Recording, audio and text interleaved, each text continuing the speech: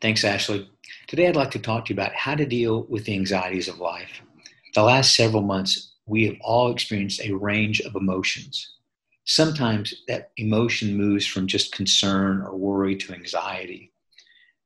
Just a couple of weeks ago, my wife and I was here at the office doing some work, and I get a text from her right in the middle of a Zoom call, and it said, I looked at it, it said, "We have a bat in the house." And I texted back, "A bat? Like, is it a flying bat, vampire bat? What kind of bat is this?" She says, "No, it's in our cabinet next to the fireplace." And so I still had another coaching meeting after that. So as soon as we got home, we looked, sure enough, there's a bat in our cabinet flying. And so we called the bat guy. Did not know there was a bat guy, but there is. He came over, was able to capture the bat and take the bat, I'm sure, to someplace out in the country on a farm with bats living happily ever after. But we got rid of that bat as we were a little bit concerned about rabies. The bat guy said, "No, unless the bat was in your bed, you should be okay." But Susan said, "Well, what are some signs of rabies?" So we looked that up. Here are some signs of rabies, and see if you can maybe relate to some of them that you may have experienced. Irritability, aggressiveness, excessive movement or agitation, confusion, bizarre or strange thoughts, and anxiety. I looked at her and I said, "Hey, we've been having bat fever for the last 4 months. We had rabies that whole time." And we kind of thought, laughed and thought, "Boy, we've really experienced a range of emotions." Most of us have. Anxiety within itself is not necessarily bad. Oftentimes it's a healthy emotion because it helps us understand the possibility of danger, activating that fight and flight syndrome that we have. But when we feel anxiety on a regular basis in a disproportionate level, oftentimes that leads to both emotional, physical, mental, and spiritual disorders or unhealthy. So today I want to look at, what does the Bible say about how to deal with anxieties? And oftentimes when we're in that anxious moment, we feel alone, and we feel like as we're just self-dependent on how to deal with that ourselves. But the scriptures clearly say we're not alone. The scriptures will clearly tell us today that we have help if we look for it. So turn in your Bibles, if you would, to Philippians 4, 6, or 8, or open up your app, and Philippians 4, 6, and 8. Follow along as I read. This is the Apostle Paul writing. He says, "Be anxious for nothing, but in everything by prayer and supplication, with thanksgiving, let your requests be made known to God. And the peace of God, which surpasses all comprehension, will guard your hearts and your minds in Christ Jesus. Finally, brethren, whatever is true, whatever is honorable, whatever is right, whatever is pure, whatever is lovely, whatever is good repute, if there's any excellence and if anything worthy of praise, dwell on these things." So as we first look at this, Paul tells us this: be anxious for nothing. Now here's what Paul is not saying. It does not mean that we should not have a total lack of concern. If something's going wrong, we are furloughed, we're having financial issues, there's an element of concern that we need to look at. Nor does it mean that we as followers of Christ need to be careless. Instead, it means that believers need not be fearful. We don't have to be paranoid or uneasy or move to anxiousness. Why? Because we as followers of Christ can speak directly to God.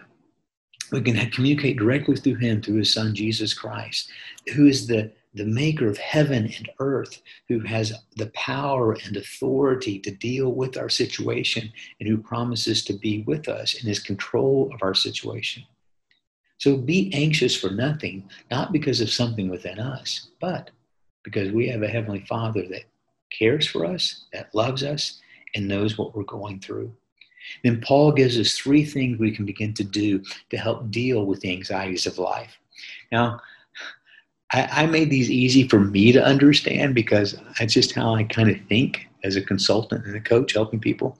3 things. First one is this. He says, but in everything by prayer. So the first thing we do is we look up. Look up. Looking up is an act of worship where we look up, we raise our hands up and say, "God, we need your help." Certain examples, Mark chapter 7, Jesus looked up into heaven and prayed before he healed a man. John chapter 17, Jesus looks and says, as he looked toward heaven and prayed. Psalms 121, It says, I lift up my eyes to the hills. Where does my help come from? My help comes from the Lord, the maker of heaven and earth. We look up for guidance. We look up for hope. We look up for comfort. We look up for help. We look up is a symbolism of releasing control. If I am no longer in control of my situation, I can't control it. I can't change it. But Father, I know that you can deal with it. And I'm showing dependence upon Christ, dependence and confidence in that he will be able to see me through my circumstance, as well as that he's with me in my circumstance. Now, here's what this doesn't mean. It doesn't mean that we as followers of Christ are going to live a worry-free life.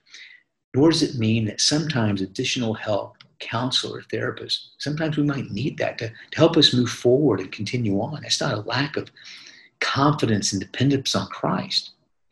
But it does show that by addressing the problems that we're facing, the concerns that we're facing in life, we start with prayer. We start with prayer. We look up in dependence upon God and say, I need your help in this situation. All of us are looking to something. The question is, what are you looking to today to help you solve your problem? Who are you looking to today to solve your problem? Paul says this, the first thing we do is we look up. The second thing we do is we give up. It says, and supplication. So you say prayer, I look up. Supplication, let your request be made known to God. Where we lay the burdens, we lay our concerns, we lay our hurt sometimes to the feet of the cross, the feet of Jesus. I was talking with a client yesterday, and there was just such a sense of overwhelmedness that they had. They were so overwhelmed with all that was going on in their life, with their spouse being COVID-19 sensitive, and then they just had someone in the office who's got COVID-19, and just the heaviness of what they were experiencing in their life. And we carry that. We carry that heaviness. I've had friends that have been furloughed. I've had friends that have lost their jobs. I've had friends that are sick. A high school friend of mine died. One of the first people that died of the COVID-19. He had a lot of underlying health issues, but he passed away. Weren't able to have the funeral. His mom wasn't able to go. There's just so much going on of what we carry. Jesus says this, or Peter says this in 1 Peter 5:7. Cast all your anxiety on Jesus because he cares for you. We carry around the weight like we carry around a heavy backpack. We carry this around of what we need to do and how we can handle it. When we look up, we're showing dependence. When we give up, we say, this is what I need from you. This is how I need you to respond. And we open up our backpacks and we unload it. And we unload it. And we unload it. Here's a struggle. At least it's my struggle, maybe not yours. I will go to God. I'll look up and realize, hey, I can wholly depend upon you. I can't depend upon myself. So I'm looking up for help, for comfort, for strength, for hope. And I give up. I lay down things, and I give my backpack of pain, of hurt, of concerns. But then what happens is I take it back. And I say, thanks, God. I appreciate everything you've done. And I still carry this. Once we give it up, we lay it down and we let it go. So the question I have around this one is, what do you need to give up today?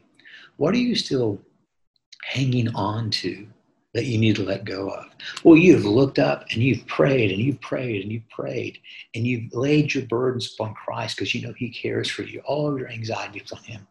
But as soon as you lay it down there, you take it right back up and you carry it again. So we look up. What are you looking to? We give up. What do you need to give up today? And then thirdly, Paul says we fill up. Look at it, with thanksgiving. With thanksgiving. Grateful heart fills us. Two neurologists did some studies and they said this. When we express gratitude or even receive gratitude from other people, our brain releases dopamine and serotonin, the two crucial neurotransmitters responsible for our emotions, and they make us feel good. They enhance our mood immediately and making us feel happy from the inside out.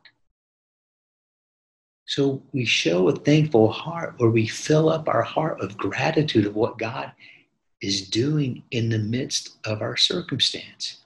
1 Thessalonians 5:16 and 18 say this, rejoice always, Pray continually. Give thanks in all circumstances.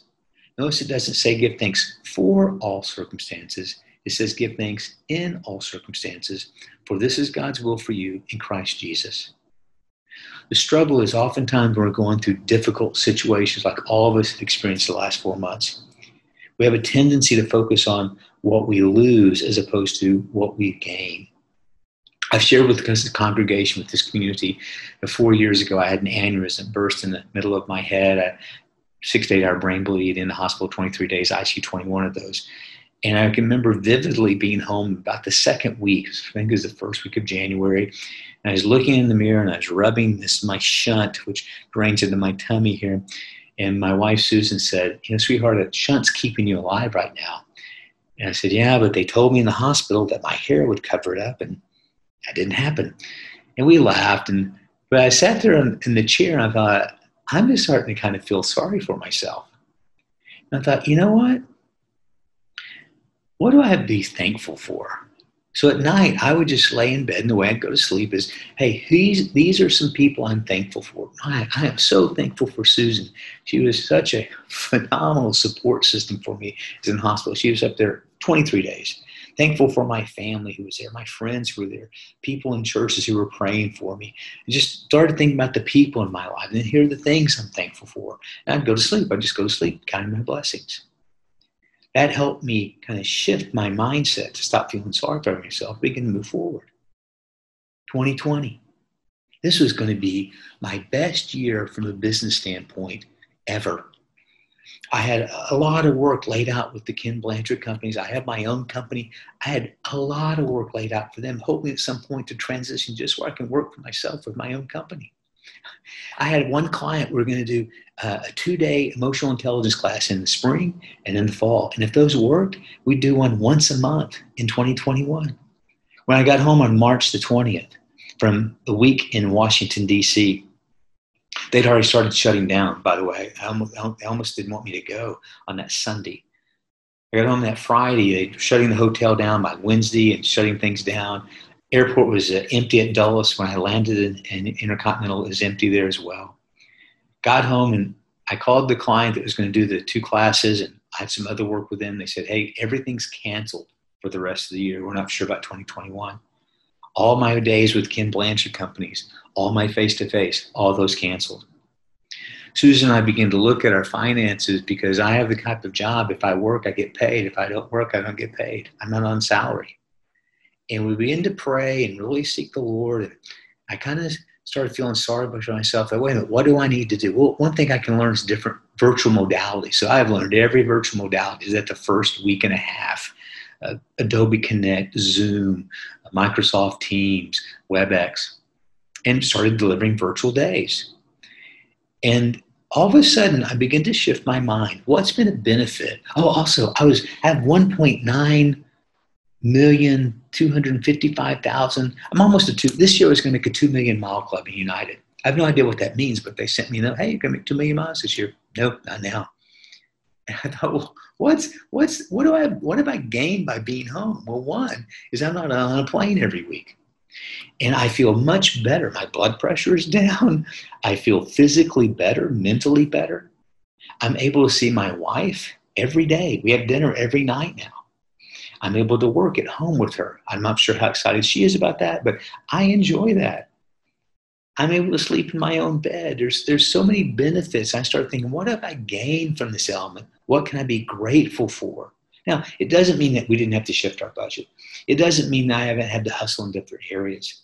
But it means nothing I can do about the past. There's nothing I can do about the consequences. I have nothing control over. But I can look up and be dependent upon Him. I can give up those burdens and concerns, and I can fill up and be thankful for what God is doing in my life right now. Gratitude helps me release those negative emotion, toxic thoughts, those toxic feelings, to move toward God as opposed to away from Him. So a question I have for you: what are you grateful for today? What are you grateful for that in spite of things that we've all lost something, but what are you grateful for? Paul says this: when we look up, when we give up, when we fill up, this is what happens. Look at verse 7. And the peace of God, which surpasses all comprehension, will guard your hearts and your minds in Christ Jesus. The peace of God must, first of all, you must be at peace with God. A conscious choice of relationship and friendship with Christ is indispensable to true peace. Paul says this, he guards two things, our heart and our mind. Our heart are our emotions, our mind are our thoughts.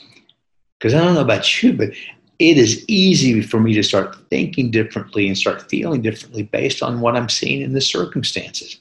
I'm a morning person. Morning, I am good to go. But boy, about 9 o'clock, 9:30 at night, I start getting tired. My thoughts go a different way. I start feeling a different way. And by the way, I've got to submit to Christ. Submission to Christ brings peace. And when I look up and when I give up and when I fill up, it says I can experience that peace which surpasses all comprehensions. And Paul gives us some additional help in dealing with our concerns, our anxieties. He says this in verse 8, finally, brethren. And the finally is really wrapping up the whole chapter there, chapter 4, but I think we can apply it to this as well. Whatever is true, whatever is honorable, whatever is right, whatever is pure, whatever is lovely, whatever is of good repute, if there's any excellence in anything worthy of praise, dwell on these things. Either on your app or your Bible, would you highlight or underline, dwell on these things. Dwell on these things, meditate, revolve them in your mind over and over and over again. Seriously consider them. Let them be the object of your careful attention in order to put them into practice. See, the truth is where your focus goes, your mind goes. Where your focus goes, your mind goes, which then impacts our emotions, because what I think impacts how I feel, which impacts how I behave, which impacts my results. So where's your focus right now? Is it on things that are true, things that are honorable, things that are right, things that are pure, lovely, good repute, excellence, worthy of praise? So what happens is we oftentimes struggle in the midst of chaos where we focus on Christ because we focus on our circumstances. In the Old Testament, the sea was symbolized chaos, something to be feared. In the New Testament, there's an interesting story. It's in 3 of the Gospels, Matthew, Mark, and John. In Matthew chapter 14, the apostle writes a story. Jesus is teaching at the Sea of Galilee. He sends disciples on ahead in the Sea of Galilee. He goes up to the mountains, Jesus does, to pray. I've been to the Sea of Galilee. It's really just a really, really big lake. But if you're in the middle of it, it feels like you're in the ocean because sometimes you can't see the banks. Also, the wind can come up on there, and it can make the waters very rough, especially if you're in a small fishing boat. So the story goes on to say that it becomes evening, and there's a storm comes up, the wind comes up, the boat's being tossed back and forth, and disciples think they're going to die. They see in the distance a figure, which they think is a ghost. And in their minds, if they see a ghost, they think, well, we must be next then. If we see a ghost, it may be the angel of death coming to get us. And Jesus says this, take courage, it is I, don't be afraid. You say, hey, I'm coming your way. I'm here. And then impetuous Peter, I love this. He says, Lord, if it's your will, can I come to you? If you say the word, let me come to you. And Jesus says, come. Now, Peter wasn't trying to escape the danger of the boat. He just knew the best place to be was to be with Jesus. So he steps out, and the scripture says he's walking on the water towards Jesus. Then he sees the wind. We really can't see the wind, but what you can see is the results of the wind, which is the waves. It's the whitecaps that were coming up because of the storm. And what he does, he begins to sink. Jesus grabs him, saves him, puts him back in the boat, and they sail on as the story concludes there. See, we try to focus on Jesus, but it's so easy to focus on seeing the wind, the circumstances of our lives, the difficulties of our life. And we lose focus because where our focus goes, our mind goes. If our focus is on Christ, our minds will stay in Christ. If our focus becomes set on our circumstance, then that's where our mind will go, to our circumstance. And rather than having the peace of God, which surpasses all comprehension, we'll begin to feel anxious. And that's a struggle. But it's the truth that God gives us, because he says, I am here. Same thing he said to the disciples, says to us today, take courage. I'm here. Don't be afraid. Would you think about what you could do today to make peace with God? There's some of you who say, Phil, I'd love to have that peace, but I've never experienced a personal relationship with Jesus Christ where I've really committed myself to him. There will be people here at the Brook who can help you do this, because they're all about community, bringing people in and helping you grow and develop to be a real person with a real relationship with Christ. Maybe some of you who, you're like me, you're just struggling, and you're wondering, you're praying, and it's one day at a time. And there's some things that this whole COVID-19 and everything else that's surrounding it has really had a negative impact on your income, on your relationships, on just your way of living. And you're concerned. And you're concerned with moved to anxiety. I encourage you today, look up to Jesus. Give up the burdens and concerns you have. He'll take those on because he cares for you. And fill up. Focus on the things that he's given you that you have, as opposed to what you've lost. Let's pray together. Father, we thank you so much that you love us, that you care deeply for us, and you want us to have a relationship with you. And you also want us to be able to trust you in the midst of the storms, in the midst of our difficult circumstances, that we don't have to be anxious, but we can look up to you and worship. We can give you our burdens and concerns and anxieties because you care for us. And we can fill up and be thankful in our circumstances for all things. And we praise in Jesus' name. Amen.